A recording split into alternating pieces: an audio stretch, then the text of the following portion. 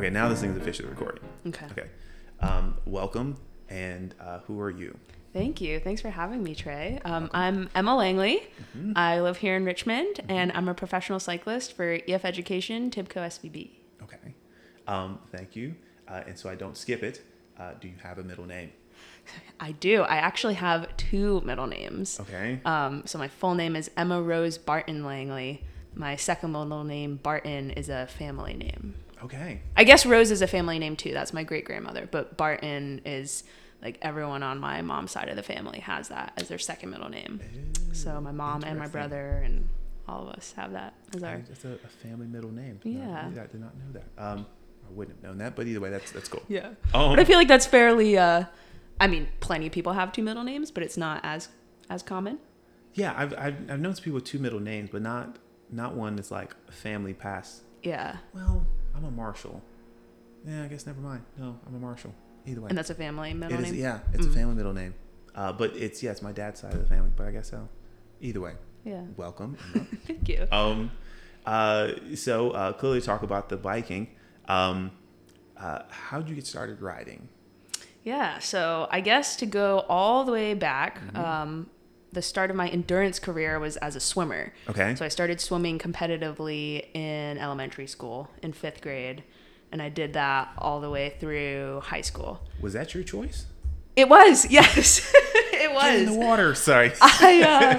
My parents they never forced my brother and myself to do any sport, but they definitely wanted us to try different sports just to see if that's what we wanted. Okay. We also did music and other extracurriculars, but sports were encouraged just to try them out. Okay. So I did a bunch of different sports. I did gymnastics, soccer. I think I did like softball, tennis. Like, we tried everything, and I was pretty awful at everything, as well as didn't enjoy it, except for swimming. Okay. I loved swimming. Young age, swimming was working. Okay.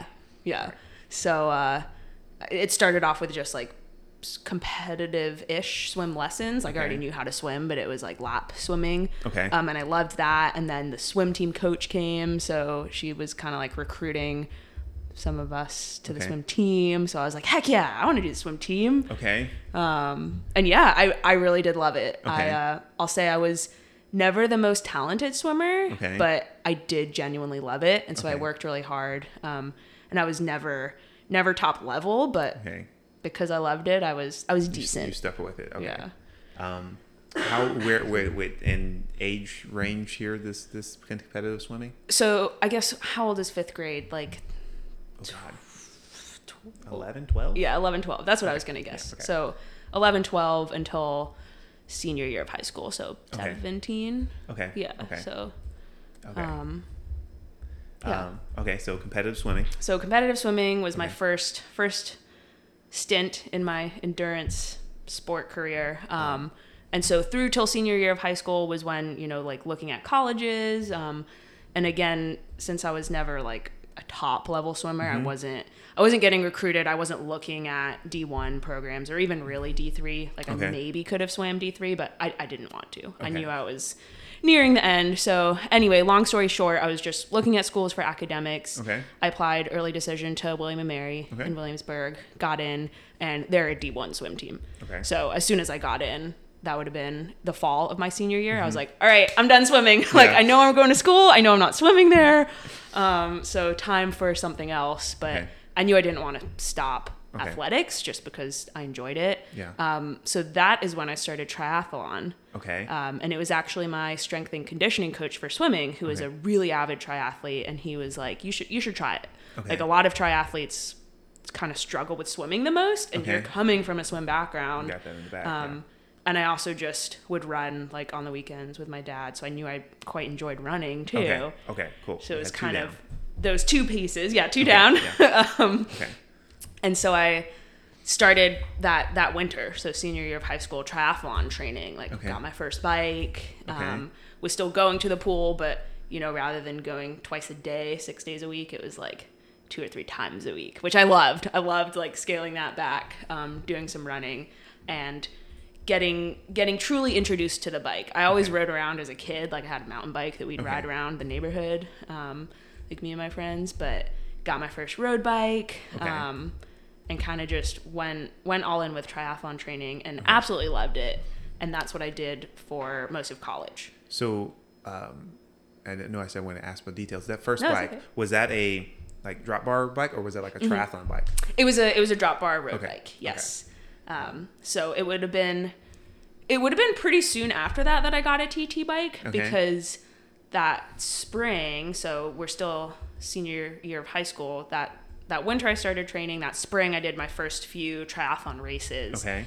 And absolutely loved it. Like I thought it was the best thing ever. And it's pretty common to do it on a road bike, but the TT bike, triathlon bike is like where your more serious athletes are going to be racing on. So I think it would have been like maybe even that summer or, sometime pretty soon after I got a TT bike. So then I had both bikes to train on and would race most triathlons on the TT bike. Okay. So did you feel like you picked up the cycling pretty well? Yeah.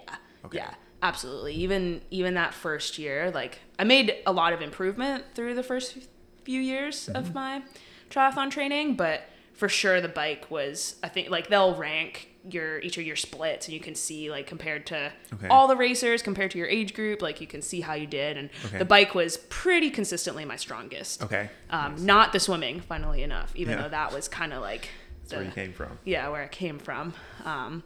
So yeah, it was really a combination of the bike like being my strongest, and then William and Mary didn't really have a triathlon club. Okay. It was like a very, very small group of us. Okay. So we kind of would join forces with the cycling club because that was a little more had some more existent. People there. Okay. Yeah. So that's actually how I got into my first few bike races. Okay. At my first ever bike race was the William and Mary. when you started like I guess doing stuff with the cycling, were they like, hey, you should just try a race? Like, yep, pretty much. Okay. Yeah. I mean, I don't think anyone was ever like, you must do this race or like you're silly for not doing it. It was more just like, we're putting on this race. So like come and help out, like race if you want. So I was like, okay, heck yeah, I'll race. Okay. So wait, okay. So your triathlons, there's no drafting, right? You're not supposed to draft. Correct. So then you do a race, like Peloton, moving in and out of groups. Like how'd that go? Like having to contend with other riders, like in close proximity that first time. That's a great question. I crashed, which is maybe not a surprise to anyone when you phrase it like that. It was the end of the race. So, when you're doing these collegiate races, it was maybe like 20 miles was the race. So, I don't really remember, how most of the race went, but it was kind of a classic like beginner race, everyone going into the finish line getting a little hairy, and I just remember being part of the massive pileup of the finish. And I'm laughing because I remember standing up and being like, all right, that was awesome, like when's the next one, unfazed. Glad there were no injuries, so yes, thankfully no, nothing too serious at least. So first race doesn't end as planned, but you're loving it. You're like, this is awesome. You want to do this again. Yeah. So that was, again, just a road bike race, but this would have been freshman year of college. So I was still very much focused on triathlon. Okay. So the bike racing was always just low pressure for fun, like for triathlon training, essentially, like, get some intensity in. It was also just very much a social thing with the cycling club. So it was really just fun. Okay. Something I did for fun and that complemented my triathlon training. Okay. Because I did get quite serious about the triathlon training. Like I would go to a lot of the national races, and really enjoyed that and was really competitive. Okay. So that was still the focus for most of college. Okay. But again, so with the cycling club featuring in a big part of my college life, and then knowing that the biking was my strongest, it was senior year of college that I decided, like, all right, I think I'm done swimming and running. I want to drop those two sports and just, see where I can go with the biking. Okay. So senior year, you make a decision to go to dedicate to biking. Yeah. What were you studying in school? I studied kinesiology. Kinesiology. Okay. What did you think what was the hope with kinesiology? Was there a thought of like you want to do a particular thing? Yeah, so a couple part answer to that question. In school, Okay. I was studying kinesiology, but had the master plan of graduating and moving out to Colorado and becoming a professional triathlete. That was my goal. That was my dream, I'll say. That's what I was like pretty seriously planning on doing. And kind of just figured, like I'm passionate about exercise science. So this makes sense as a degree. William & Mary also being a liberal arts school, you get a very well-rounded education. So I kind of felt like, all right, I'll major in this subject that I'm passionate about, but I'm going to graduate, with kind of a well-rounded education and can take that other directions when I want.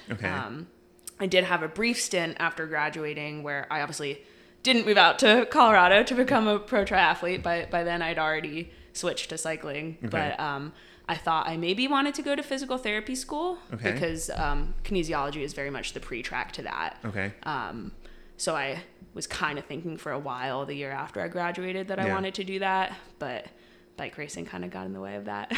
So got in the way. I don't know if that's the right word for that, but bike racing took precedent. Yes, it was it felt like more of my calling. I'll say that. So senior year, you moved to you want to cycle more. So what happens there? Like how do you keep riding? Like what happens to your riding there? Yeah, so it's pretty cool that the USA Cycling Collegiate structure is pretty good in the sense that there's conferences, so you do kind of a series of races with your conference. So William & Mary being in Virginia, we were in the Mid-Atlantic Conference, so all spring you have races almost every weekend that each school puts on. I think it's a little different now, so this would have been 2016, 2017 when I was in college, following the collegiate path, but there's still it's still similar now where there's conferences, so you race within the conference. Sometimes there's a little bit of mixing, like you travel a little further south to race the Southeastern Conference, that type of thing, and you'd have the regional championships and then the national championships. So the collegiate national championships is pretty competitive. I would say, and I think this is probably still the case now, like the top people, the men and women that are winning those races are very much like going to pro teams if they're not already on a pro team, because some of them are in college already. So I think junior year I went to nationals, but senior year I went when it was my full focus. I actually crashed out of that race too, so that was not an impressive result, but it was cool that I kind of had that pathway, because I more or less every weekend of the spring could go to bike races, and you travel around with a team, which is fun, and you make friends from other schools because you're seeing them every weekend to race. So you get a lot of experience that way too. And this is what you're still William & Mary traveling with. Okay. How does it feel like going to those races? Like what's the farthest you traveled for the races there? I think it would have been like West Virginia or South Carolina. A good 7-8 hours would have been just to travel to the race. Would have been the longest. But you're in college, so it's like, whatever, just pile in the car and go. Right, and less are going on. Things are going on that. So you go to the races. Was there anywhere particular, were any races like you looked forward to? Like I'm sure you enjoyed them all. Were there any like, I can't wait to race in Maryland or something like that? Like, yeah, that's a good question. I think there were. I remember and this is still true, I just love any mountainous race. So we went out, like Virginia Tech holds a race in Blacksburg, so I remember that being fairly hilly. Some years they'd either change the courses or some schools wouldn't quite be able to host a race. So when you only have 4 years, and for me it was really like 2 seasons of junior and senior year of racing, it's you don't get quite as much of like, I remember that race, like each year this course is my favorite or that, but mountain courses seem to jump out to you. For sure, my favorite. So you finished college. So what happens next after you kind of finish school, and what happens to your racing then? Yeah, so I graduated in 2017 and moved to Richmond from Williamsburg.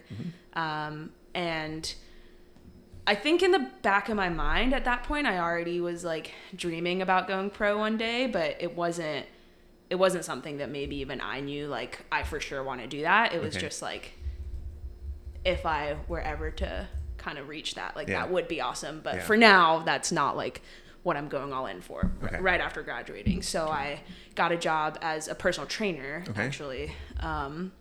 So I did that, but realized that I'm not a saleswoman at all, which is like 90% of personal training and like 10% actually like workout programming and working with the clients.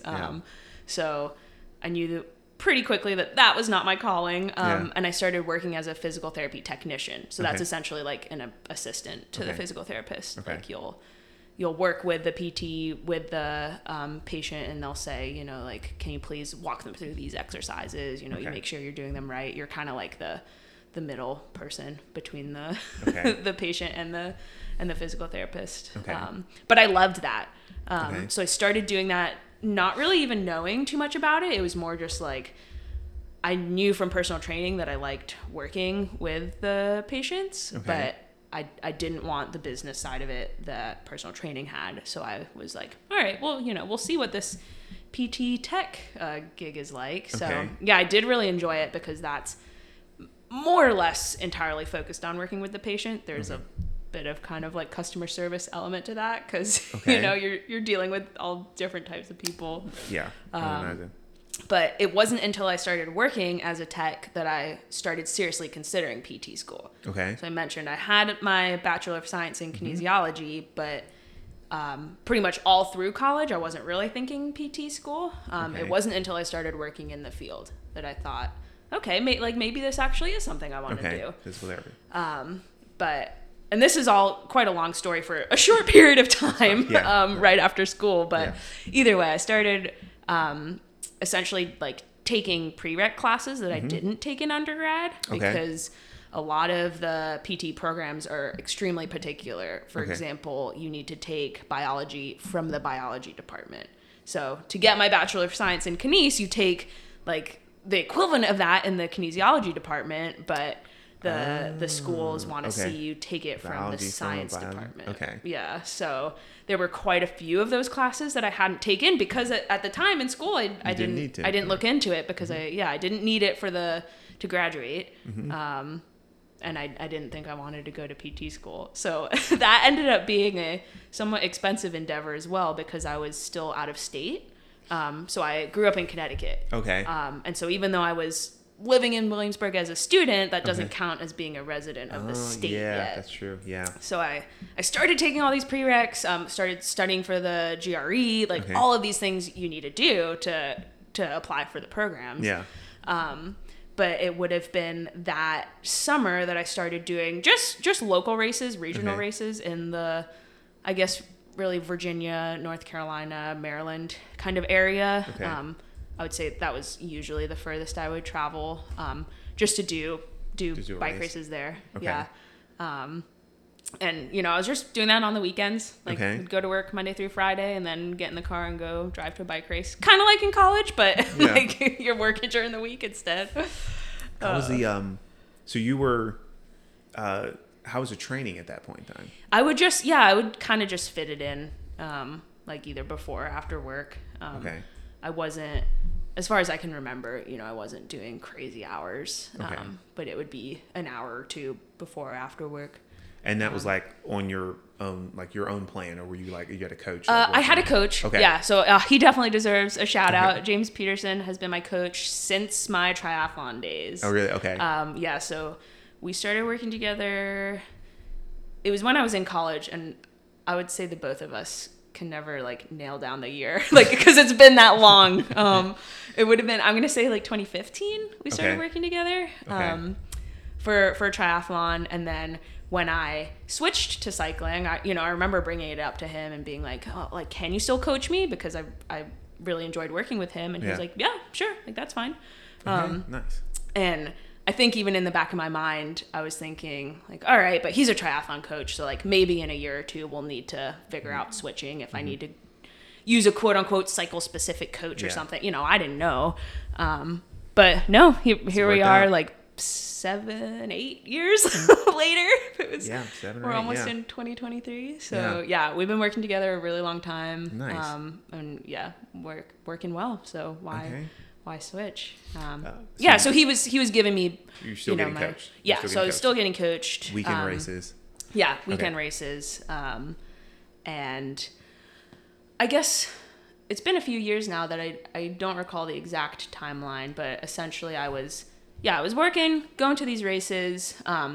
You kind of work your way up. So you start as I guess since I was coming from the collegiate cycling, you work your way up a similar way to like the equivalent of a Cat 4-5. So I was a collegiate C to begin with, and then you work your way up to an A. And that essentially translates to a category 3 in the open races. So I didn't start as a woman's category 4 or 5. I started as a 3 and then worked my way up to category 1. And then so you can go to the category 1, 2, 3 women's races. And it's all through USA Cycling. And it's all through USA Cycling. And so I kind of had these incremental goals. So like catting up to category 1 was a big goal. And I think I did that. It was maybe across a season or two that, you work your way up just by accruing points, by doing well in the races. But even once you're a category 1, there's a lot of races that you can't participate in unless you're on what's called a domestic elite team. So you can't just go on your own to register for a race, especially for like road races and stage races, which is what I knew I really loved. If I'm not mistaken, a lot of the big criteriums you can still go, regardless of whether you're like on a specific team.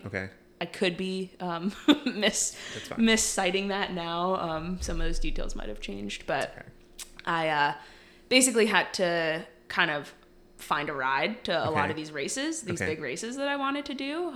So I did what's called guest riding.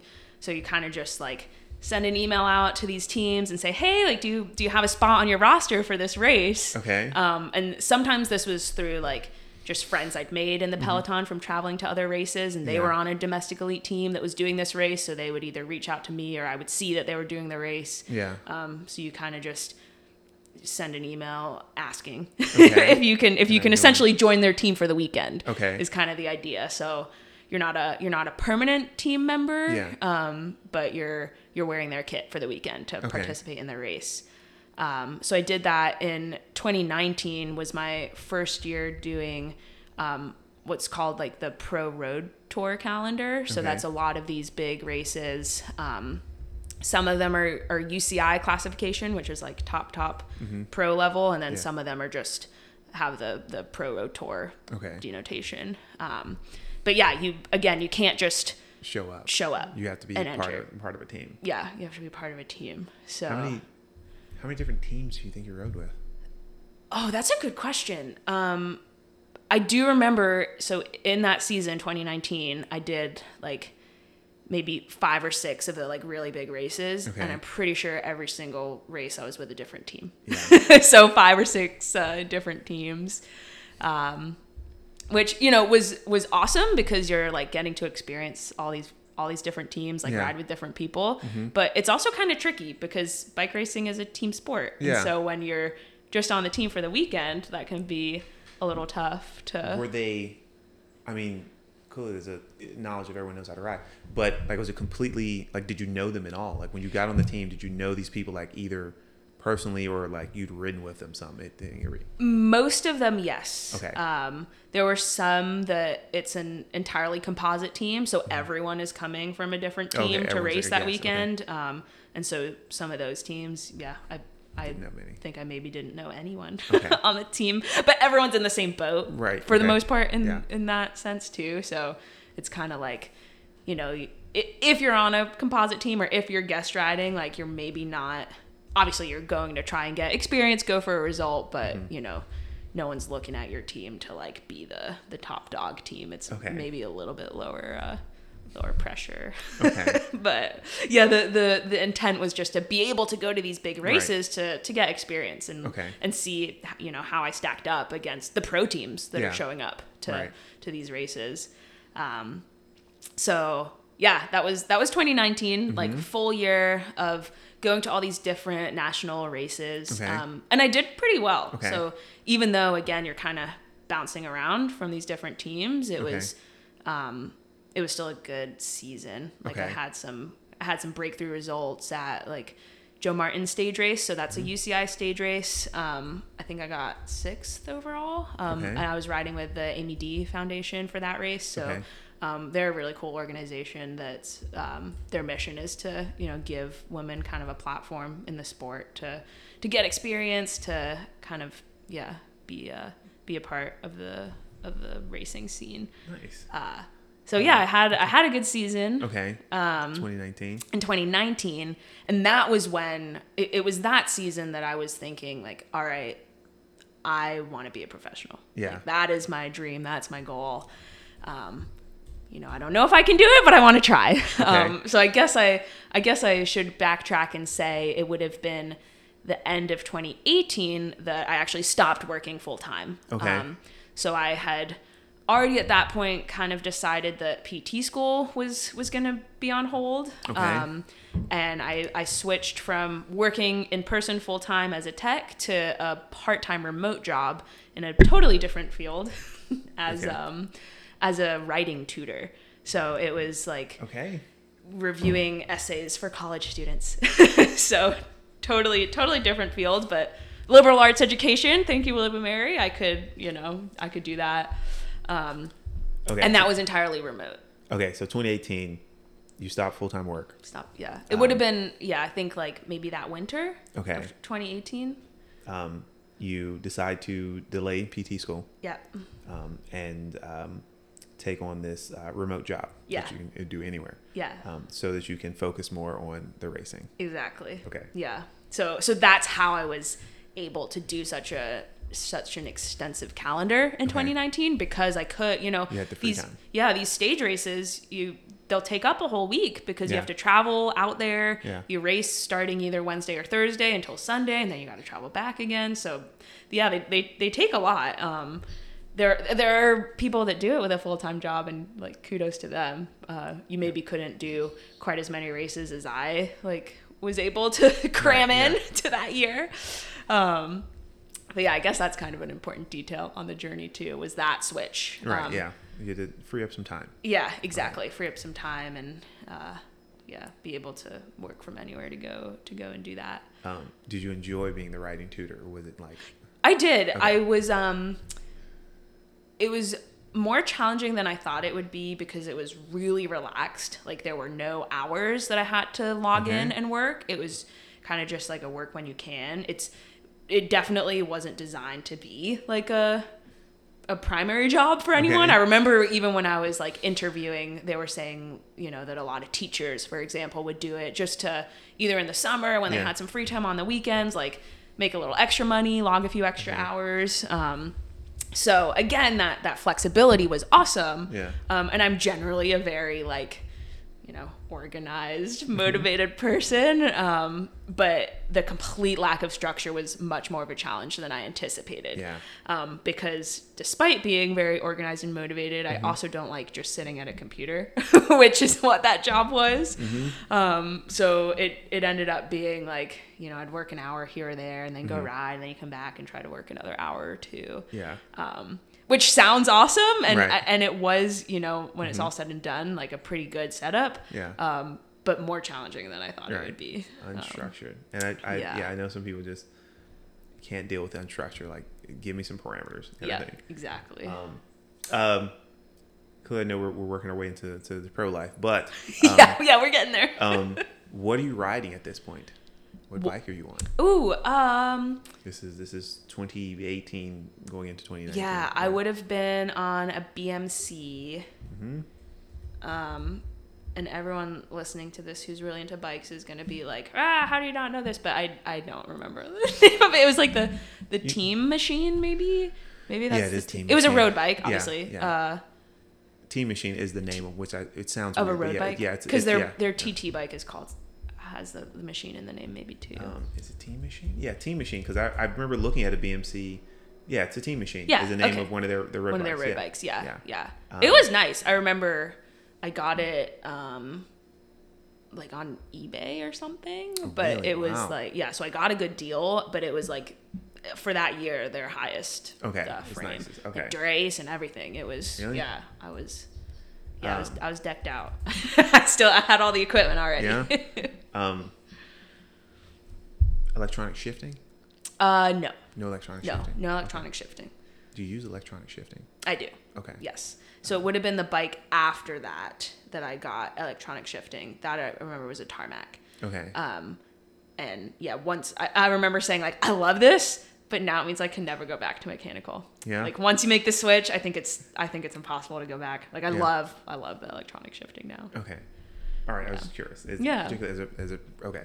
Yeah. Well, and that's a good point too, because a lot of what's difficult about kind of breaking into pro cycling is you almost need all the nice equipment, and you need to somehow be able to travel to all these races before you have the team to support you to do that. So yeah, I was pretty lucky that I got that bike at a deal, and I had nice equipment. And I had this flexible job to be able to travel. So. Which is a leap of faith. Yep. A huge leap of faith. So yeah. I'm glad that worked out. Yeah. As am I. You know, I don't know if I can give up work just yet, but so but you're okay. So you scale back the work to do more riding, to more racing. Yes. Clarify. Yeah. And then that's 2019. Yeah. Where 2018 you scale back on the work. 2019 you're racing composite teams, right? Yes. Yeah. Okay. Mm-hmm. You're doing well in those races, 2019. Yeah. And how do we go from there? Yeah. Okay. So it would have been after that season that I started applying to pro teams, and I literally mean apply like you apply like any other job. You have a resume. Yeah. And you kind of piece together like you network to get the emails of the teams and this and that. Yeah. And you send your resume, and you know, if I remember being pretty, I was trying to be as proactive as possible, where even in the spring, you know, once I got a result or two, I had my resume, I was sending it out, and you know, you're asking if you can go talk to the directors at the races, which I hated. I found that so nerve-wracking, because it's like an informal interview. Like even if you're just going to quote unquote say hi, it's an interview of sorts. They're you know, going to be kind of scoping out your personality, watching you race. But yeah, so in that sense of having a resume and having an interview with the different teams it's like applying for any other job. And so I remember emailing probably all of the American pro teams at the time, which was more than it is now. It still wasn't too many. It was, I'm thinking maybe that was like 4 or 5 teams that I reached out to. And there were a few of them that I think almost everyone responded. And there were a few interview calls that I then had. But ultimately I didn't get a contract. So I had these results that I thought were pretty good, but there was a team that folded that year.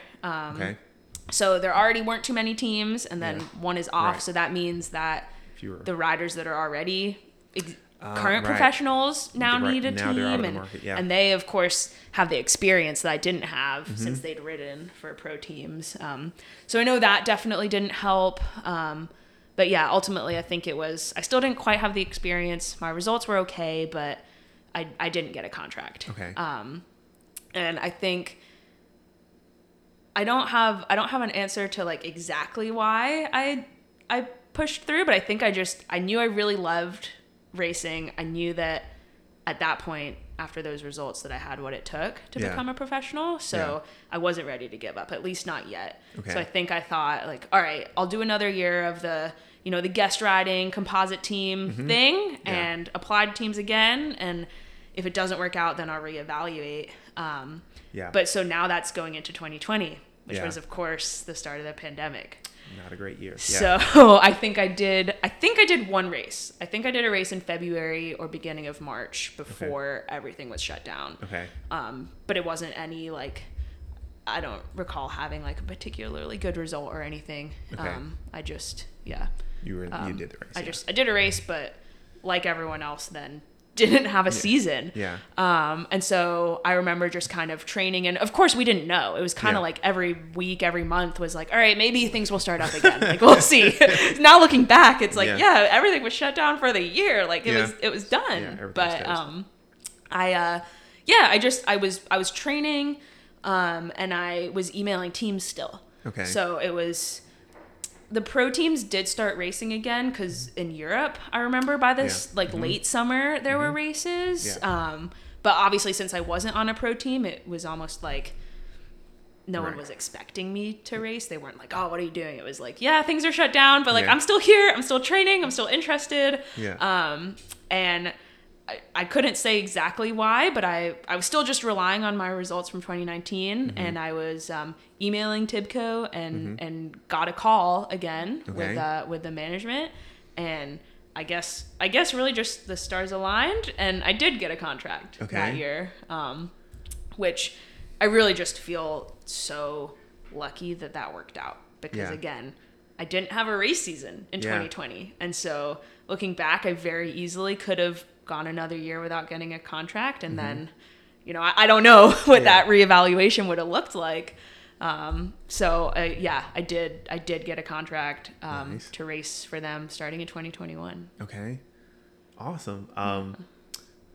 How was that? Like, did they just like call you back, or was it like, hey, we like you on the team? Like, I remember it being a pretty long process. So you have several calls, because you'll talk to, and every team might do it slightly differently, but with TIBCO, you have a call with the director, a call with the owner, and then maybe a follow-up call, if you kind of pass like the quote-unquote first round. You have another call, and then I received the offer over the phone, but was also talking to other teams. Okay. So I remember it actually being a bit stressful, because I had 2 offers to juggle, which was like totally not what you'd expect after a season of not racing. Right, not getting anything, I will say, I think the pandemic kind of changed a lot for a lot of people. So, maybe different riders going elsewhere, who knows? But, I remember it being like quite a long process, because you have these calls and then wait, and then you have another call, and then you just have to wait like weeks sometimes. So I probably would have started talking to them in like August or September. And then it wasn't until, I want to say, early November, that I got an official offer. Okay. So it was pretty extensive, pretty stressful, because it's getting to the end of the year, and you're like, all right, I don't know what next year's gonna look like. Just kind of waiting and keeping your fingers crossed. Right. So. Yeah. But I would imagine that other riders were potentially in a similar, but like everyone's races got wiped out. Yeah. For the year. Yeah, I think so. But congratulations. Thank you. Just hands down. Do you celebrate? Like, what do you do when you find out like, oh shit, I've got an offer? Like, yeah. Okay. Yeah, for sure. Well, again, I remember it was on the same day that I got 2 offers. There's 2 offers. Okay.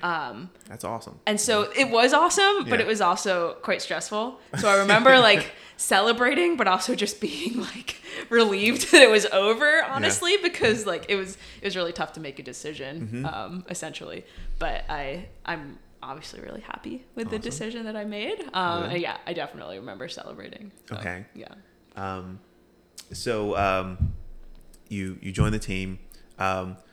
When do you do your first race with the team? When's your first race with it? Yeah, so the start of 21 was still very much like a strange year because of the pandemic, and with some races still getting canceled, and also the introduction of virtual racing from 2020 was still like very much, a lot of the sponsors loved that. There was still a lot of like promotion behind it. Yeah. And so TIBCO did a lot of virtual racing in 2020. So we still had some virtual races on the calendar for 2021. It was these solely on Zwift, I was saying? Or where were they? Yes. There's another platform that... is it RGT? Yeah. Sorry. As soon as I didn't have those obligations anymore, I think I just put that out of my mind. Because I mean, virtual racing is awesome, and there are so many great things about it. It's not for me. Okay. So I had obligations to do that with the team because especially in the US, there still wasn't racing in the spring of 2021. So throughout that winter, I was doing virtual racing with the team. So it was odd that was like my introduction to the team. Okay. And we had like virtual team camp. Okay. So we were like doing Zwift rides together and had some like Zoom calls, and that was how we met. Okay. Which looking back, like that was so crazy. Like that's so different than, you know, how it's usually done. And it was great that we were able to do that versus nothing, but it's not quite the same. So that was the start. And then we did some gravel. Was actually most of the in-person races that I did in the US. And I guess the calendar was just kind of pushed back. So a lot of the races that typically happen in the spring either didn't happen or were in the late summer. Okay. So I think the only road races I did last year were Joe Martin stage race, which was much later in the year than usual. And then I actually got to go over to Europe for my first ever European race in France in the beginning of September. But pretty much the rest of my calendar was gravel. So, which was also really cool, but pretty much that entire year was like not a normal year. Had you done gravel races before? I had not. Okay. No. Was there a learning curve? Were there things you had to like pick up in regards to like racing on gravel? Yeah, absolutely. Okay. And so my first gravel race was Unbound 100, and that's in like late spring. And it wasn't until a few weeks before the race that we found out we like got in to do it.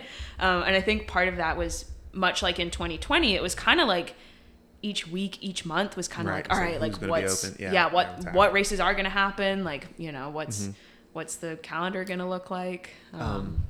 So Unbound, and you all do as a team, right? There were, I think 4 of us that went. Okay. Out of the whole squad. Yeah. Okay. So was it just like only 4 could go, or just like only 4 decided to go? It was only 4 that were selected to go, I guess, because there was still a lot of racing happening in Europe. Okay. So I guess I'll backtrack and say TIBCO Silicon Valley Bank is an American team, but we do a ton of international racing, especially this year. We'll get into more of that as a world tour team. We're doing a lot of European racing, but last year there was still most of the calendar was European road racing. Okay. And then some of the Americans that were still in the States would go to the gravel races. Okay. So because I was, you know, first year rider on the team with no European experience, I was still in the US, and I was doing the virtual racing, and then once the calendar opened up for gravel racing, I got to go and do the gravel races. Okay. Yeah. Had you ridden on gravel before? Yes, but like I think I got a gravel bike like 2 weeks before the race. Okay. And so I had ridden on gravel before, like on a road bike, which is maybe arguably better practice, because you'd think it's like much more rougher. Much more technically challenging, but never as like all right, I'm like training for a race. It was more just like, all right, there's this little gravel segment that like we'll go through because like that's how we routed it, you know. Okay. Yeah. So you had a gravel bike 2 weeks before. Yeah, like 2. Yeah, it was right before. So you do, yes. How did this first gravel race go? Like how did it was?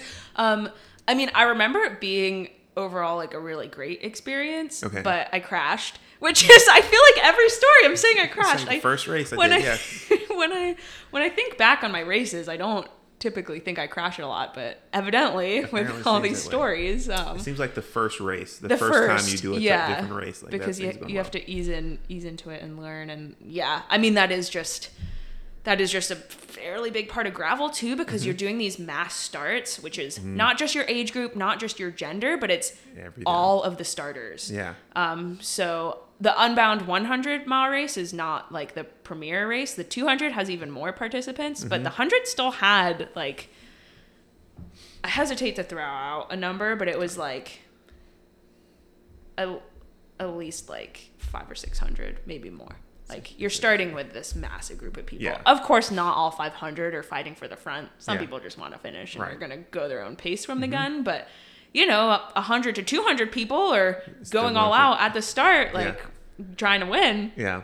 So it's actually, now that I've gone over to Europe, I would say that the gravel races are excellent, like European prep practice, because it is just like a fast, hectic bunch in Europe. Really?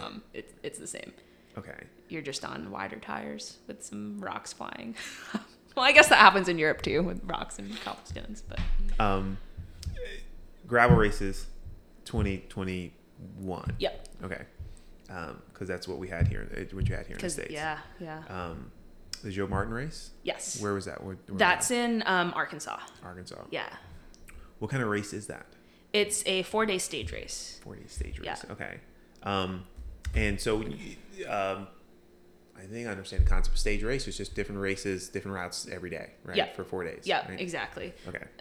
So I often kind of use the example of the Tour de France, because a lot of people have heard of that. So that's a grand tour. That's 3 weeks long. Yeah. But it's the same idea, where every day you're starting a new stage, a new race, with a start and a finish, but then your time from that day and from all the stages is added up. And the person with the shortest time is the winner. Okay. Yeah. All right. Route race is Joe Martin race, stage race. Yeah. And then how else does 2021 go? So 2021 culminated with getting to go over to France for a stage race over there. Okay. So that was for a 7-day stage race, which was the longest stage race I'd ever done, and in Europe. Okay. So the main difference between American racing and European racing is just the caliber. Okay. Both of the athletes, of the courses, like everything is harder and more challenging. Everyone's faster and fitter and more technically skilled. Okay. So this 7-day stage race was a pretty good intro race to European racing, because it's the end of the season. It's not like the highest tier of racing. It's not a world tour race. Okay. So it's not like the best of the best showing up. Okay. But everyone is still incredibly good. But that was an awesome experience. And I was actually able to get second on a stage there. Nice. Okay. So that was really awesome, and was essentially what secured my contract for this year. Okay. Because going into that race in September, I didn't have a contract yet. Ooh, okay. And we, at that time, knew that the team was jumping up to World Tour. Okay. So in women's professional cycling for UCI teams, there's 2 tiers at the moment. There's UCI Continental and then UCI World Tour. Okay. So the World Tour is, of course, like the highest level, highest caliber. And we made the jump this year. So last year it was TIBCO Silicon Valley Bank, and then this year they brought on EF Education as another title sponsor. Okay. So we're now EF Education, TIBCO-SVB, Women's World Tour team. So yeah, with jumping up to that just means like kind of increasing the bar for everything, you know, like the riders, the staff, the support, all of it is a whole nother level. Okay. So I essentially kind of had to prove to the team that I could, you know, step up my game too. Yeah. So I was fortunate that they brought me over to Europe to kind of get a taste and show that I had some potential there. So that was pretty much the end of last year, was getting to go over, experience a European stage race, and do well enough to get a contract. Get a next kind of contract. Yeah. Okay. All right. So you're racing with the team.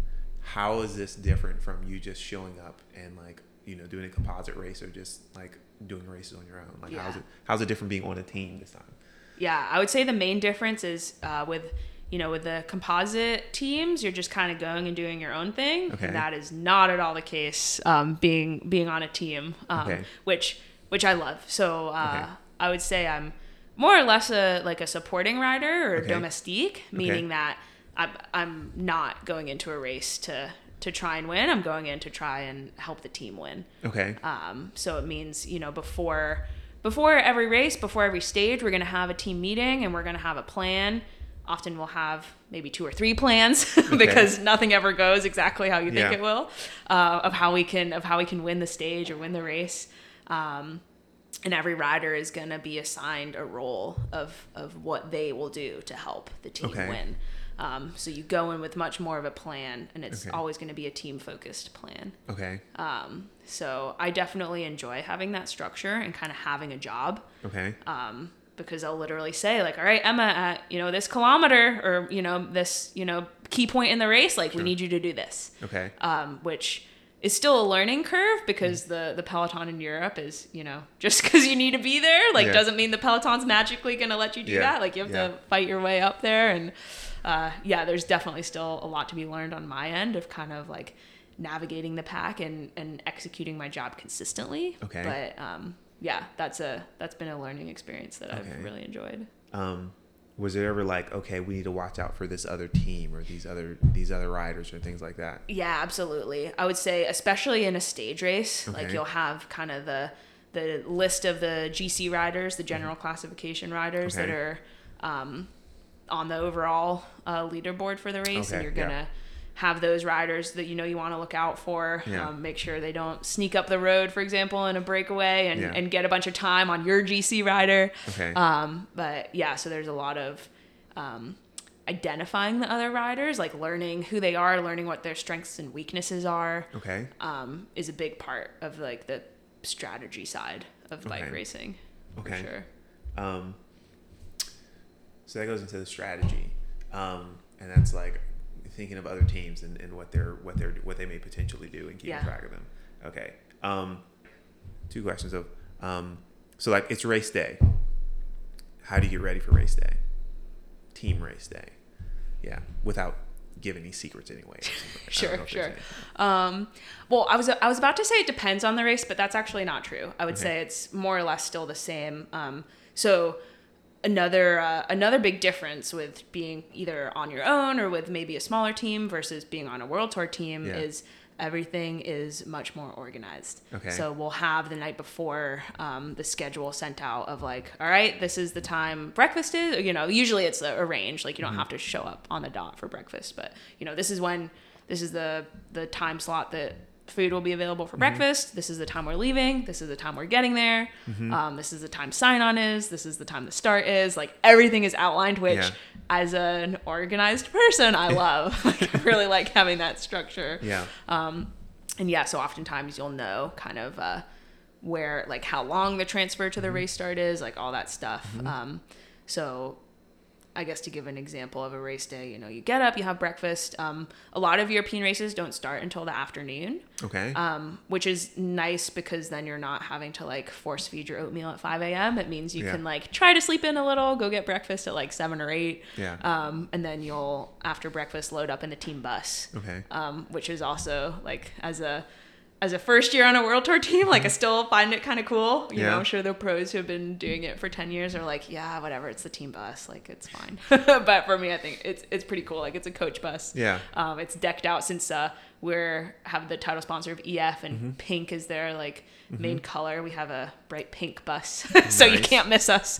But you load up in the bus and drive to the race, and then once we get to the race is usually when we sit down for the team meeting. Usually pretty much right when we get there, we kind of all pile in the back of the bus around the table and the computer and go over the race course. If it's a stage race, we'll go over like the, maybe some of the GC riders or that type of thing. But either way, the meeting's always going to kind of just be an overview of the course, an overview of the team objectives, and then each of our roles. And we can ask questions too if it's unclear, like what we want to do, or riders can just we'll either say some words to like get each other excited, or just kind of have a few moments together, and then usually we kind of just will go off and do our own thing until depending on how early we got there, you'll have maybe like 30 minutes to an hour to just like get ready, get in the zone, get your pre-race food in. And then you go to sign on, which pretty much every race in Europe has, where you'll go onto the stage. And the race promoter will present your team. And you sign on is called that because you literally have to like sign your name that you're there at the race. You're ready to take the start line. And then you go. And then you go race. What is your breakfast before race? Do you have a preferred breakfast item? I definitely, I would say 99 out of 100 race days, I will have oatmeal with Greek yogurt and a banana, and sometimes with some honey. Okay. Yeah. Is there a particular flavor of oatmeal? Is it not a flavor? It's just regular No, rice. rice. I definitely I prefer just plain oats and plain Greek yogurt. Really? Yeah. Which of people either, when I tell them that combo, they're either like, yeah, of course that sounds amazing, or they're like, you're insane, because I cook the oats and then you have cold Greek yogurt. Yeah, but I'm not quite. It's good. You have to try it before you can bash it. I can handle oatmeal. The yogurt, no. Yeah. Not the Greek yogurt. Yeah, it would not go well. Yeah. It's a polarizing meal. People love it or hate it. I'm pretty close to the hated camp. Yeah. But it's okay. I'm glad you have a thing that you trust yes. in the morning. It is, and I like, it works well. I like it. It is important to have a meal that you trust in the morning before doing long ass rides. And it's also accessible. Like when you're in hotels or the camper, like you need to know that you have food. So if you had some eggs and sausage or something like pancakes, something that's difficult to make, if that's your pre-race meal, like you might be shit out of luck like most days. So at least oatmeal you can always count on, and usually yogurt too. I don't know if I had pancakes before a ride, and I feel like I should. It would be good. It would be good. It's but carb loading. Right? Don't make it your pre-race ritual, because that might be a bit too much work. Yeah. I mean, you could take a skillet. You could pre-make it, I guess. You could. Now I'm like, can I take pancakes I can microwave? That would be the same. I feel like I would have to make the pancakes. You'd have to make them ahead of time, yeah. You could bring a small griddle. Pack it I with have you. a griddle. I just cleaned it. It's a small griddle. Make your pancakes. If it's a ritual, it could be worth it. Yeah. Just saying. I guess you'll have to try it out. You won't know until you try. That's true. I've not had pancakes before a ride, and I may have to do that just to see, does that help or hurt? Yeah. Yeah. So I'm going to have to do that. Either way, I'm glad you have a pre-ride breakfast thing that you trust. Okay. Yeah. Tried and true. How many are there mechanics on the team? Mm-hmm. Yeah. How many mechanics? So I think full-time is generally 2. Okay. Throughout the year, we've certainly had more than that. But at especially the bigger races, there's always going to be 2 mechanics at the race. Okay. So only one of them will go in the team car. So there's always going to be a follow car in the race. Okay. So your director's in the car and the mechanic's in the car. Maybe one other person, depending on who's there. But yeah, so their job is like in the race. If you have a flat tire or need something, they're there to jump out and help you. Mm-hmm. But then there's 2 of them to be like getting the bikes all squared away before and after. Like there's so much work they have to do. Yeah. They're amazing, and I do not envy their job because it's a lot. Mm-hmm. Are you like, how are they communicating with you? Like when you're in the race, you have like a headset on or something like that, or is you just like, y'all just know the plan, like the director's not giving y'all any new tips or anything like? Yeah, that's a great question. So it depends on the race actually, because there are rules for like different tiers of races where sometimes race radios are allowed and sometimes they're not. Okay. So whenever they're allowed, for the most part, we'll have them. Okay. So that's just like a little radio that you put in your back pocket, and then a small earpiece that you'll fasten in, usually with a bit of tape so it doesn't fly out when you're speeding along.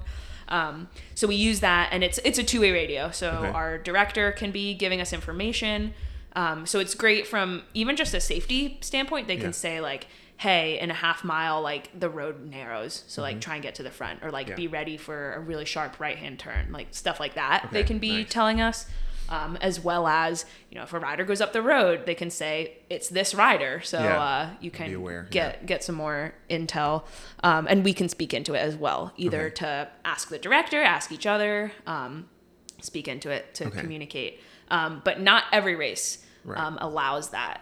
And I think, I don't know where I fall. There's actually a lot of debate of like, should race radios be allowed? Like, does it detract from the racing because it like either makes it easier, like the riders don't have to think as much. There's a lot of different arguments. And then there's, people say, well, it's safety. And, even with radios, you do still have to be relying on race instinct a lot. Because by the time you speak into the radio and like half the time you can't hear it anyway. And like all that, it's, it's hard to say, but, It is nice, like, especially when you don't have a radio. Yeah.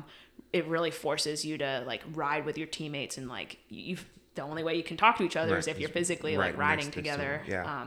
And it just kind of is a good communication exercise, Okay. especially when you don't have radios. But yeah, it depends. Okay. Is a thing of this is not quite the same thing, but do you feel like, so you're riding with the peloton, right? You're riding with the other racers. I don't say, do they feel nice? That's not the question I'm trying to ask, but like, do you feel like they don't like, I don't know how to ask this question. I'm just like, how does it feel to ride with a peloton? Do you feel like everyone's doing this, they're loving this, and, you know, they're happy I'm there? Like, I don't know. So yeah, how do you feel riding with a peloton? Does it feel like all these people don't like you and they're just trying to crush the shit out of you, or like they're just trying to race and do their best? Like, does that make sense? Yeah. I'm smiling because that's a really good question. I think that's actually one of the big differences between U.S. and European racing. Mm-hmm. There's a few differences. First of all, the field sizes are way bigger in Europe. So I would say, like, for a lot of the road races here in the U.S., there's like 60 to 70 average, whereas like in Europe it's like 100, 120, 150, like all the fields are big. If it's under 100, you're like, oh yes, small field. Whereas in the US, if you have 100, it's like, wow, this is record breaking. Yeah. So there's more riders that you're riding along with. And as I said, everyone in Europe is just like that much higher, like skills and fitness wise. So kind of being in the front, or like being where you want to be in the pack, is a lot more challenging. At least for someone like myself, who's essentially just getting started racing in Europe, it's for sure a learning curve. Yeah. And I wouldn't say everyone is like, oh, we hate you, but it's like you have to fight for your spot. Yeah. There's no like, oh, like this is so fun, we're so happy, we're all up here. It's like it's full on, like you're fighting every second to be up there. And I have like minimal racing experience. Yeah. Well, that's why I think it's a great question. Yeah. It's for sure a great question. It's very different from, I'm not sure what to equate it to, like a group ride. Even in gravel, like the people at the front are fighting super hard, but generally a lot of the time it's like a good portion of the racers are just out there for a good time, wanting to finish. Whereas that is not the case in a European peloton road race. Okay. It's a bit more cutthroat. Okay, so feel of being in the peloton and the people you're racing with. We talked about your headsets, communicating. There's mechanics. Yeah. So 2022, you're racing. How does your race season go? 2022. Yeah. So this year was still another like big learning year for me. Last year, 2021, first year on the team. This year, first year as a world tour team, meaning primarily in Europe. Mm-hmm. So that was just a huge learning curve for sure. Okay. So we started in February. We had team camp in Spain, which even that was a totally new experience for me because in 2021 it was virtual. Right. So just totally different, like really awesome, but it's a lot mentally and physically to go and you're with everyone for 2 weeks straight. There's a lot of sponsor obligations. Okay. Plus a lot of really hard riding. Okay. You're getting to know everyone. So it's super fun, but really demanding. Okay. So that kicked off the year. And it kicked off my first European block. So February to mid-April, I was over in Europe, which was the longest I'd been away for a trip like that, 2.5 months. First time doing any of the European classics. So those are 1-day races in the spring. Most of them are in Belgium. Okay. Some of them are in France or the Netherlands, but they are very iconic, and they are that because they're just like insanely challenging. Does that include Tour of Flanders? Yep. Okay. Yes. Right. Yeah. So that's one of the big ones, and a lot of those races are they're World Tour races, so they're just like the absolute highest caliber. Elite. Like best of the best are showing up. Okay. There's no messing around. And so, as you'll recall, I'd only done one other European race before this spring, and that was the stage race in France at the end of last year. So again, I had European race experience, but that kind of stage race is very different than the spring classics. Okay. So looking back, it's like still really surreal that I can say that I raced the Tour of Flanders. I raced Paris-Roubaix, which is this year was the second ever edition of that race as a women's race. So Paris-Roubaix is a historic race, but it's didn't have a women's edition until last year. Yeah. And so that's the one that's like all cobbled. Yes. Okay. Yeah, exactly. I don't know the stats of whether it's like the most cobbled sectors, but it's infamous because the cobbles are insane. Like they are so rough and so challenging. So yeah, it's just like absolutely insane. For that race, were you just still on your road bike? Yeah. So on a road bike, I think the only equipment change we made was we were on slightly wider tires. Even then, they weren't crazy. I think we were running 30 millimeter tires. And usually we race 28s. Okay. So nothing too crazy, but it's definitely like you're trying to hone in your tire pressure. Like there's a technique to riding cobbles like that. So a lot of practice of like how to hold the handlebars and like how to apply pressure and keep your cadence up and all of that. So that was even just that was like a really surreal experience of like reconning the cobbles. And it's just crazy. It's crazy how hard they are. And it's also crazy to you know, I watched that race on TV for years and then knowing that I was going to race. Did you watch many races? So once you were doing your composite races and you have become a pro, what's your watching others race experience like? Do you even watch others race kind of thing? Yeah, I mean, so I do a lot of like watching the races on TV to analyze other racers. I don't watch myself race. Like I won't go back and watch those. There are some riders that do that to just kind of pick apart like strategically what they could have changed. I don't like doing that, but I watch both as a fan of the sport, but also to learn. Like I definitely am taking notes when I'm watching of like why a certain rider does a certain thing or just kind of seeing how they move in the group. And I definitely have a new appreciation for that too, now that I have actually been in that peloton and like I can actually, I can know what it's like and see how they're doing it and why they're doing it. So I do watch as much as I can. Do you enjoy it or is it like stressful? No, I enjoy it. Yeah. So I watch as a fan, I would say firstly, because I enjoy it, but then I also try to study it as well. Okay. Study film. Okay. Yeah. All right. Yeah. I was wondering if you were able to, because I've heard a case where people compete in a sport and like, but they can't watch it. They can't watch it themselves, or even like they can compete it, but they can't watch others doing it. So I'm glad you'd still take lessons from watching the races. Absolutely. So Paris-Roubaix, what's after Paris-Roubaix? Yeah. So that was, I think, Paris-Roubaix would have been my last race in the spring. After doing several other like one day classics, and came home, and I remember being quite relieved to be home just for a little bit, because again, that had been the longest I'd been away. First of all, it's a learning experience in all aspects of it. You're learning the ins and outs of the European peloton. You're learning what it's like to be on the road for that long, and being away from home.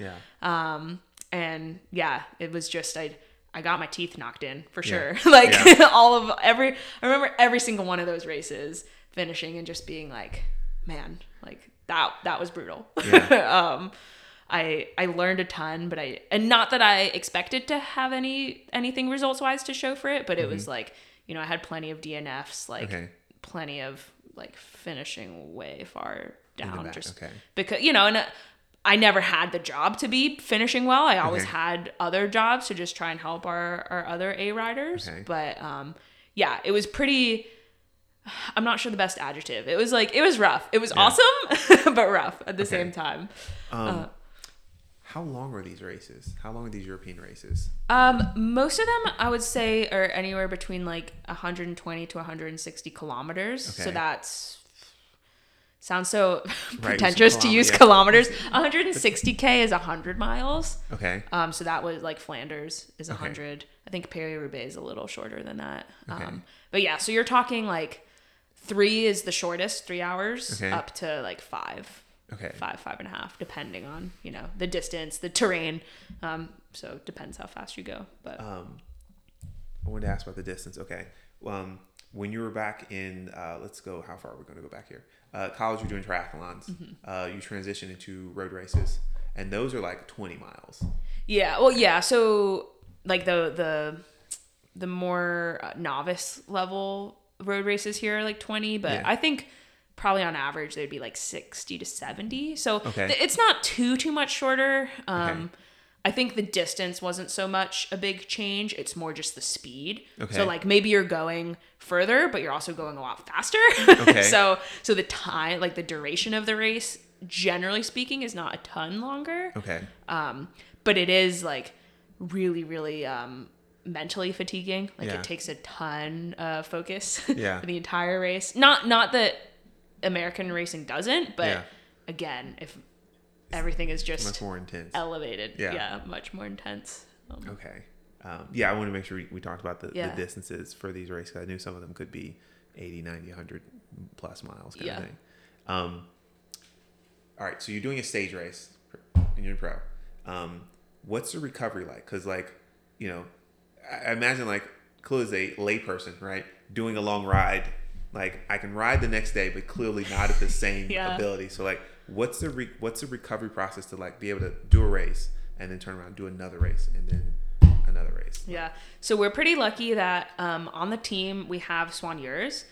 So they're like helpers on the team that as soon as we cross the finish line, they have water for us, a Coke, a recovery shake. You can have all of them. You can choose, but for me, the key is the recovery shake. And it's really a game changer when someone already has that like made for you. Like, you don't have to worry about like finishing and then like stumbling your way to the car, and you're like half aware of what's going on because you raced your bike so hard, and then like figuring out like, oh, where'd I put my recovery shake? Oh shoot, I forgot it. Like there's none of that. You have someone handing you your recovery shake, which is like really a game changer. Nice. So I would say that's where it starts. Like you finish and you can get replenishment right away. And then they'll also have pre-race food made for us. So that's another really big benefit to the team bus. It has a little kitchen in it, so they'll like have our little Tupperwares where we can get food in right away as well. Oftentimes there'll be a transfer from the end of the race to the hotel or wherever we're going next. So rather than having to worry about any of that, we can just sit and relax and get our food and recovery shake. So that's the first few things, and then once we get back to the hotel, we'll have massage.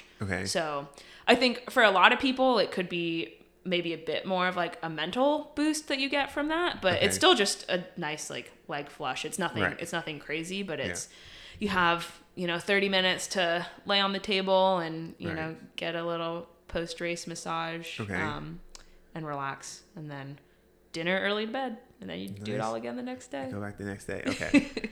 Do you feel like the next day, do you generally feel like I'm back at 100%? No. Okay. No, definitely not. And so a lot of like the stage race training and being able to recover actually comes not from what you do right after each stage, but your training leading up to it as well. So James, my coach, and I work a lot on like being able to do a couple hard days in a row. Of course, all those recovery things I listed after the race make a huge difference too. If you didn't do those each day, you'd also feel far lower than 100%. But it's a combination of that and doing the prep and training to like get your body ready for that and being able to do those hard days day after day. Torture, Yep. Yeah, I wondered like what is that like you do a hard ride and then like how to be ready for the next day to do another hard ride and so I'm glad that there's a plan for that after. Very much so. What is the recovery shake? Do you recall? Is it like so we have our nutrition sponsor is called Never Second, and they have a we have Never Second protein shake that we'll have after the races. That's fine. You don't have to like give the flavor in this case. Although I do like to ask people like what's their flavor choice, but I don't know enough about this brand to ask. So Never Second. And I can't say that I like something else. Okay, that's fine. Not allowed to. That's fine. Either way, so recovery shake to help massage, pre-race, post-race food. Yeah, we'll have food like prepared, like, because the recovery shake is great, but then you also want you need food. like actual substance. Yeah. Okay. What do you want after a race?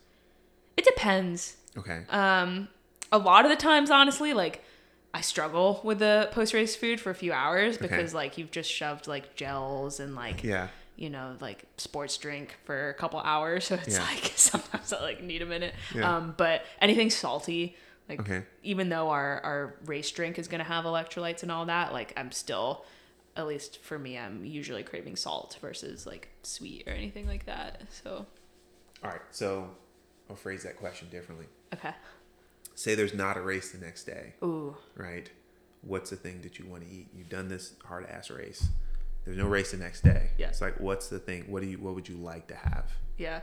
It does depend, but I think most of the time pizza. Really? Like, I really have a soft spot for pizza. Okay. Is there a particular topping on this pizza? No. Veggies, I know that sounds lame, but like not plain cheese. Plain cheese is the most lame. I really like veggies, maybe like, I mean, I am a fan of like Hawaiian. Okay. I think pineapple and ham is acceptable.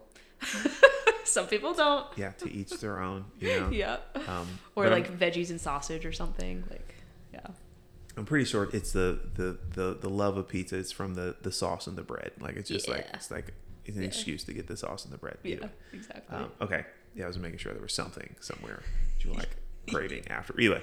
Yeah. So we're mid 2020 somewhere here with our racing history. And so we already talked Paris-Roubaix. What happens summer? Yeah, so I came home in the middle of the spring, which was awesome. I was really happy to be back for a little bit after being away for so long. And we had a little block of American racing. Okay. So we did Tour of the Gila, which is also a UCI stage race out in New Mexico. Okay. That was the first race. I think it was like the week after I got back. So it was like, woohoo, I'm home. All right, on the road again. Yeah. Like it was still pretty nonstop for a lot of the chunk that I was home. But the nice thing was that it was races, I think all the races I had done before. So I'd raced Tour of the Gila in 2019. Okay. So it was just nice to be going back to races that were familiar after spending a spring of like so much new unknown things. It was like really fun to go back and do these races that I knew. It's still really hard racing. Like I don't mean in any way that it's easy, but it's different. Some like familiarity. Some familiarity. Definitely just more like comfort and confidence in the pack. Because it's not quite so insane. Because it's not 150 women fields. Like I think Gila had 50. Okay. So it's like at that point, that feels like a very small group when you're used to racing with 120 other girls. Still a team race though? Yes. Okay. Yeah. So I think every race I did this year was still a team race. Okay. So we went to Tour of the Gila, and then Joe Martin stage race, which was a race in Arkansas. So that was also a UCI stage race. I had a couple of sponsor events too that I went to that was really fun, and that was actually also a new experience. Okay. Because in 2021, again with the pandemic, we didn't have that. So sponsor events like you went and spoke somewhere for so one of them was a charity ride. Okay. One of them was called the Best Buddies Challenge. Okay. So I got to go up to Boston and do a 100-mile ride out there, which was super fun. I went out to Colorado for a launch of a tire for Vittoria, so that was really fun. Okay. Just a bunch of new experiences in that way, and those were just a weekend away. Okay. So it was pretty nice that you go for the weekend, but then still get to come home. It's not on the road for a prolonged time. When you went to Colorado, did you think about the life that you might have missed out on? So every now and then I've gone out to Colorado a few times, and every time I go, I do really love it. I think it's a really cool spot, but I also really love Richmond. Okay. So it's, I go out there and I enjoy it, but then I'm still always really happy to come back here. Okay. So. Well, good. I'm glad you don't hate the city. No. Oh my gosh. Not at all. Here. No, I love it here. Yeah, so I'm trying to think. So there was Tour of the Gila, Joe Martin, Nationals. Okay. And sponsor events. That might have been all of the road racing I did here. Okay. But that was just that was a really nice block of time. Really, okay. Again, for the reasons I mentioned, with the racing being a bit more familiar, and then like on a personal level, results wise, I did pretty well. So that's always fun too. Right, You work really hard, and it's nice when the team does well. It's nice when you do your job, but it's also really cool when you get to be the one on the podium. Yeah. So that was pretty special too, to kind of get some results as well. Oh, good. How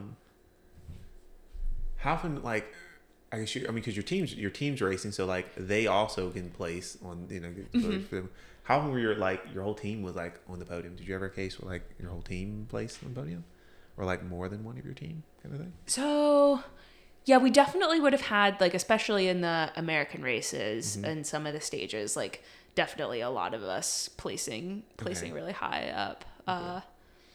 Like at Nationals, for example, I won, and then my teammate Lauren got third. I think that was like the most special shared podium. She was the national champion last year too, so it was just like really cool that it was kind of like passed off to me, but then she was still on the podium like that. It was really cool. So she's very much a mentor to me and just a really good friend, and that was like a super cool shared podium. Awesome. Yeah. So this is like a spring summer block here? Yeah, so Nationals was end of June. Okay. Yeah. So you clearly traveled some more. Yeah. What happened after June? Yeah, so after Nationals, I didn't actually know until like middle of July what the rest of my season was going to look like. Okay. Part of that was because so this year it was the first ever Women's Tour de France. Well, that's actually incorrect. It's the first multi-day Women's Tour de France since like 30 years. Since 30 years or so. So the first in quite some time. The first in recent history. It's been a one-day race for a while. But yeah, compared to the men's 3 weeks of racing, that's like been pretty lame. So this year they finally had like a multi-day, like big stage race. Which my team went to and did really, really well. And there was just a ton of hype around that. But very much that's like where all the resources went to as well. Like everyone was very focused on that. So it was super cool to get to watch it. Yeah. But it also meant I was like, well, what am I doing next? I don't really know. Yeah. So it wasn't until I think middle of July that I kind of got a bit of an outline of the rest of my season. And it was that I'd be going back over to Europe. Okay. So that would have been the end of July. I flew over. And then my first race for that block was, I think, the very beginning of August, was a 3-day stage race out in France. Okay. And that race, I really loved because it was my first race in my national jersey. So that was very memorable. And I was also just really proud of the role I played in my teammate Krista's win. So she won overall that race. Nice. And it felt really cool that I felt like I really contributed. Awesome. In the spring in Europe was a lot of like just kind of trying to find my way, like do what I could when I could, but that didn't end up being all that much because I was just struggling, even just making it to the front of the pack. Yeah. Whereas I felt like in that race it was like a very mountainous climby race. So that's definitely much more where I excel versus the spring classics for now. Yeah. So that felt pretty special to be in the kit, the national team kit, and to be able to like really play a role in my teammates' win was definitely memorable. And then from there I did several other one-day races, as well as that same stage race in France at the beginning of September. And then to continue the list, I then went to Australia after that for the World Championships. Okay. So I did a bunch of racing in August and September, and then flew down to Australia for the World Championships at the end of September. Okay. And that was my last race. I was actually meant to do a bit of racing after that back in Europe, but unfortunately I got sick. So it was, what's the race called in Australia? Is it just World Championships? Yeah. It's called like the Elite Road World Championships. Okay. Yeah. They have several different events. So they have the time trial, they have the team time trial and the road race. So I just competed in the road race. Okay. Have you done team time trial? Well, so the race in the first race in August had a team time trial actually, which was the first one I'd ever done. Okay. But first and only, I guess, since we didn't do the team, we didn't do the world's team time trial. Okay. Yeah. So Australia, last races there, and then you came back home. Yeah. Okay. Happy to be back home. Yes. Okay. Very happy to be back. Awesome. So it's been road biking. It's been gravel biking. Have you been on the triathlon bike, the TT bike at all? Yes. Yeah. So I have been on the TT bike this year because some of the stage races have an individual time trial. Okay. Tour of the Gila, for example, that's one of the stages is a time trial, and then I competed in the time trial at nationals as well. Okay. So I put in a lot of time on the TT bike in June leading up to that. Okay. Because I was actually targeting that race a bit more so because it's in the individual time trial you get to kind of execute how you want to. It's an individual race, whereas the road race, you're still going all in as a team. Yeah. And I was definitely prepared and happy to do whatever the team wanted me to for any of us to win. Okay. So that was pretty cool that it ended up being me that won. But anyway, I put a lot of work on the TT bike in June for the nationals time trial, but since then I haven't been on the TT bike too much. Okay. You used to prepare for the race. Okay. Yeah. Where to go from here? Because you're back. Do you know what's next? So no, I don't. Actually, no, that's not true. So we have a I'll be riding for EF Education-TIBCO-SVB again next year. Okay. Awesome. Congratulations. And thank you. And we have our first team camp in December. Okay. So first week of December, I'll go out to California to meet the 2023 team. Okay. And it's mostly going to be like sponsor obligations. Okay. I don't know the itinerary, but that'll be, it's still just fun to like meet everyone and like get to, we actually have only a few new riders. Okay. So I pretty much know everyone already, but it's still just fun to all get together again. To be together. How many people on the team? Going to be on the team? So this year we had 14, and I would say 14? 14. 1-4, okay. Yeah, 1-4, yeah. Wow. And I don't actually know the hard number for next year, but it'll be about the same, maybe 15. How many are fielded each race? 6 to 7. 6 to 7. Yeah. Okay. So 14 riders on the roster is kind of small, but also quite typical for a women's team. Okay. If anyone were to ask my opinion, I think we need more. Yeah. But a lot of that is like obviously money because you have to pay each of the riders, and then also like just finding that many riders could be a bit harder than it sounds. Like riders of World Tour caliber. So. And I guess the riders picked for each race is just like. It's not just like, because you're all pros, you're all there for that. So it's like, who's best suited for this race? And that's who gets selected for them? Exactly. I mean, there's actually quite a lot that like goes into that. Sure. Without revealing any team secrets, of course. But yeah. But it's, I mean, I guess one common thing that people maybe don't realize at first is I don't get to pick what races I do. I could say like, I'd love to do this race or, maybe like put forward a case of like why I want to do this race and like they should consider me for it.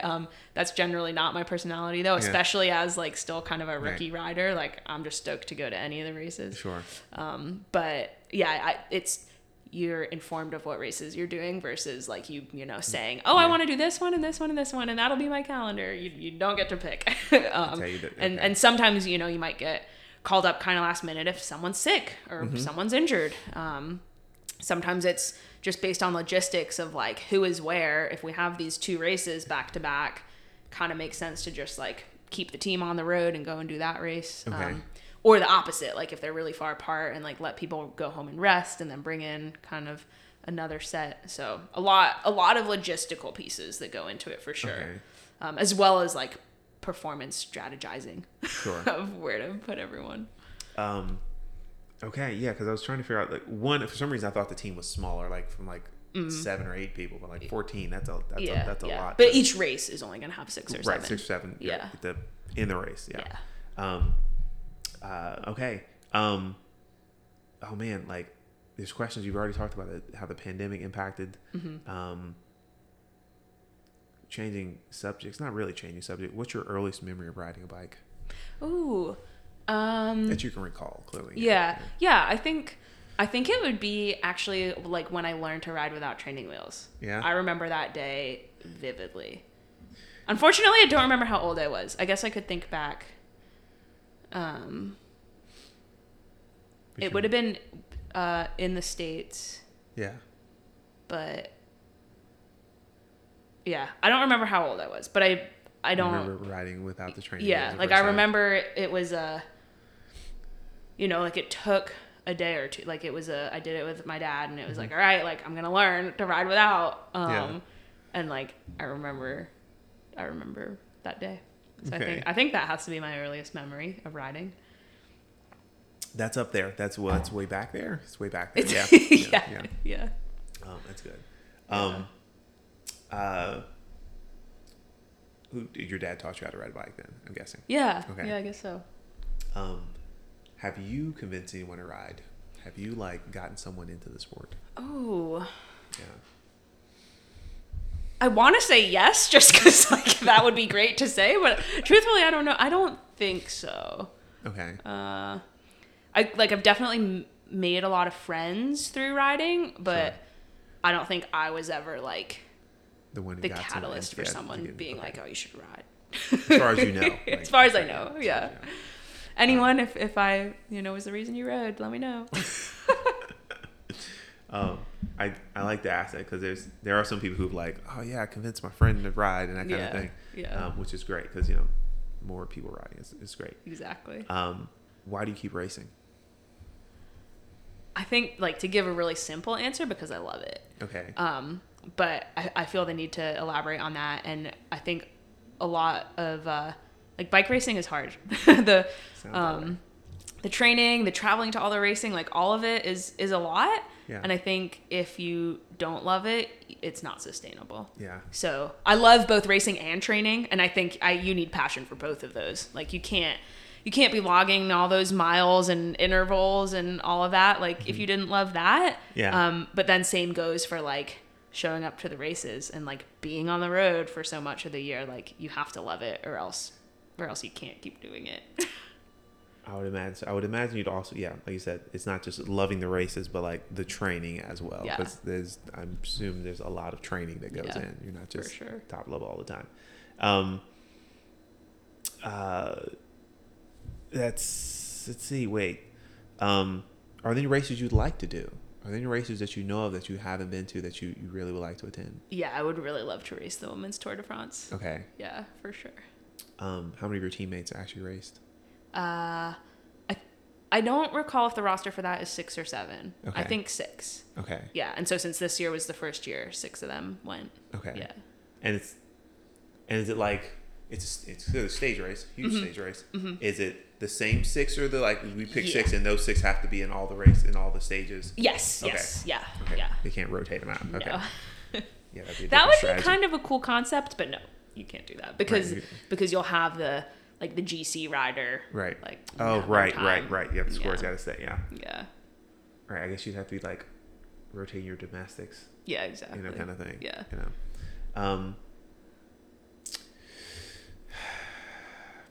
Your first. Well, no, you've been doing triathlons. Mm-hmm.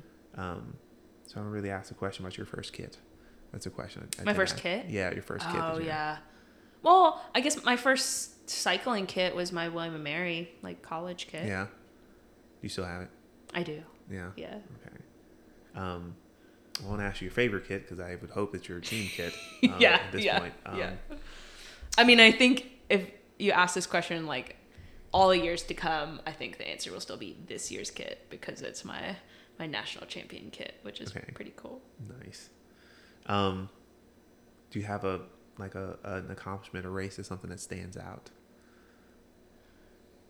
I think this year there are a couple that I mean, I guess in a few years, who knows, my answer might change, but there were races that I I very much think in like years to come, I will remember. One of those is nationals, because that was just like a really cool special race. But then also the race in the beginning of August that I talked about, the 3-day stage race, it was called Tour of the Pyrenees. I don't think I mentioned that, but that was the race. It was my first race in my national champion kit, but then also the first race that I like really felt like I played a solid role in my teammates' win. Okay. And that was just like something I'd been working towards and wanting to be able to do all year, but like hadn't quite refined my skills, like wasn't there yet. And that was like very much a breakthrough race in that regard. Nice. Are there other side passion projects you have? Oh, crash right into it. Yeah, it's fine. So one thing I do, obviously, my main job is professional bike racing, and a lot of training goes into that, and a lot of different sorts of prep work. But I also actually started my own coaching business during the pandemic. Okay. So started in 2020 and still going strong with my own coaching business. Okay. It's called Blue Ridge Coaching Co. Okay. So got to give a little promo to that. But yeah, it actually is pretty nice that I do have this. I'll call it a side project, but it's very much like I enjoy doing it, and it takes up a decent amount of time, but it's nice to have another outlet for like my energy and focus. Obviously, like a lot needs to go into bike racing, and I love that, but it is nice to be able to like channel it in other ways too, still in like the cycling world, but like a very different take on it of like I'm getting to be helping other athletes versus like focusing on myself and my training and my racing and all that. The bikes you use in your races, right? Are those like, did the team provide these bikes? Yeah. Okay. Yep. So we have team race bikes that stay with the team year round. Okay. We'll also have spare race bikes that stay with the team year round. And then we have our home training bikes, which it's the same exact model of bicycle, but like this year, for example, it's a different paint job. Like our race bikes look different than our training bikes. Okay.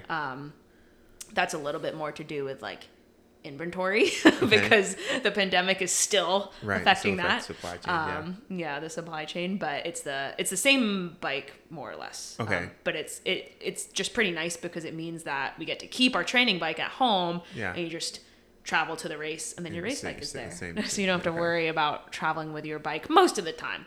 Sometimes we do have to bring our bikes like in the US races if it's, depending on the like logistics of all of it, but do you get any say in like how your bike is set up at all? Yeah, in the sense that like the measurements we very much get a say in, like tire pressure we get a say in. Okay. Sometimes if the equipment sponsor has multiple models of something, we'll get a say. Like if there's 2 types of handlebars, for example, we can maybe choose. Okay. Our race wheels were all on the same for the road, but like for time trial, for example, you might have like different depth like wheel. So you can choose most of the time, like depending on what we have. So yeah, I would say we do get a say to a certain extent. Okay. But a lot of the time it's kind of already pre-decided just because like we have sponsors okay. Are the bikes all the same color? Yes. Okay. Yeah. What's it? Although I guess this isn't going to be a surprise. Well, no one has actually seen it yet, but I'm going to get a national champion custom painted bike. Nice. Which is like, I'm giddy thinking about it because that's just so special. Nice. I've seen the frame and the paint job is amazing. So y'all will just have to stay tuned. I'll post a picture when I get it. I don't know when that will be. But yeah, otherwise the bikes are all the same. Okay. Okay. Yeah, because I was curious about the equipment that you were getting for the bikes and everything. Helmets? Mm-hmm. They give you helmets? Yep. Do you get any say about it's pink? It's pink helmets? It's pink. Okay. Yeah. No, we don't get any say. Okay. All right. And of course the kits, you're wearing team kits. Yeah. Okay. So we've covered a lot here, but what's something, if you could meet Emma doing triathlons, like if you go back in time and like what's something you would wanted to have told yourself? Like what's something you'd want to share to help prepare yourself? Like, I mean, I think the biggest thing that like I'll tell other like aspiring pros or just like other athletes who are like wanting to achieve a certain goal, is that like don't be afraid to dream big. That sounds so cliche, but like I really mean like I don't remember exactly when I was like, all right, I want to be a pro.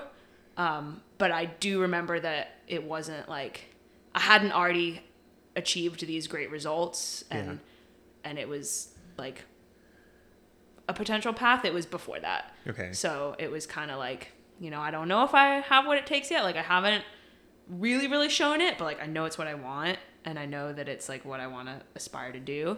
And it feels a little bit crazy, but like I want to go for it. And I guess what I would tell myself is just that like it's okay to have big goals like that. Like don't be, I don't know, don't be scared of it. Don't like shy away from it. Just own it and go for it. It worked out. Yeah, it did work out. It did work out. Okay, awesome. Well, Emma, I'd like to thank you for sharing your story and making time, and as your schedule's super busy to come out and talk. Of course. So yeah, I appreciate you coming out on the show and sharing your stories. Awesome. Thank you so much for having me.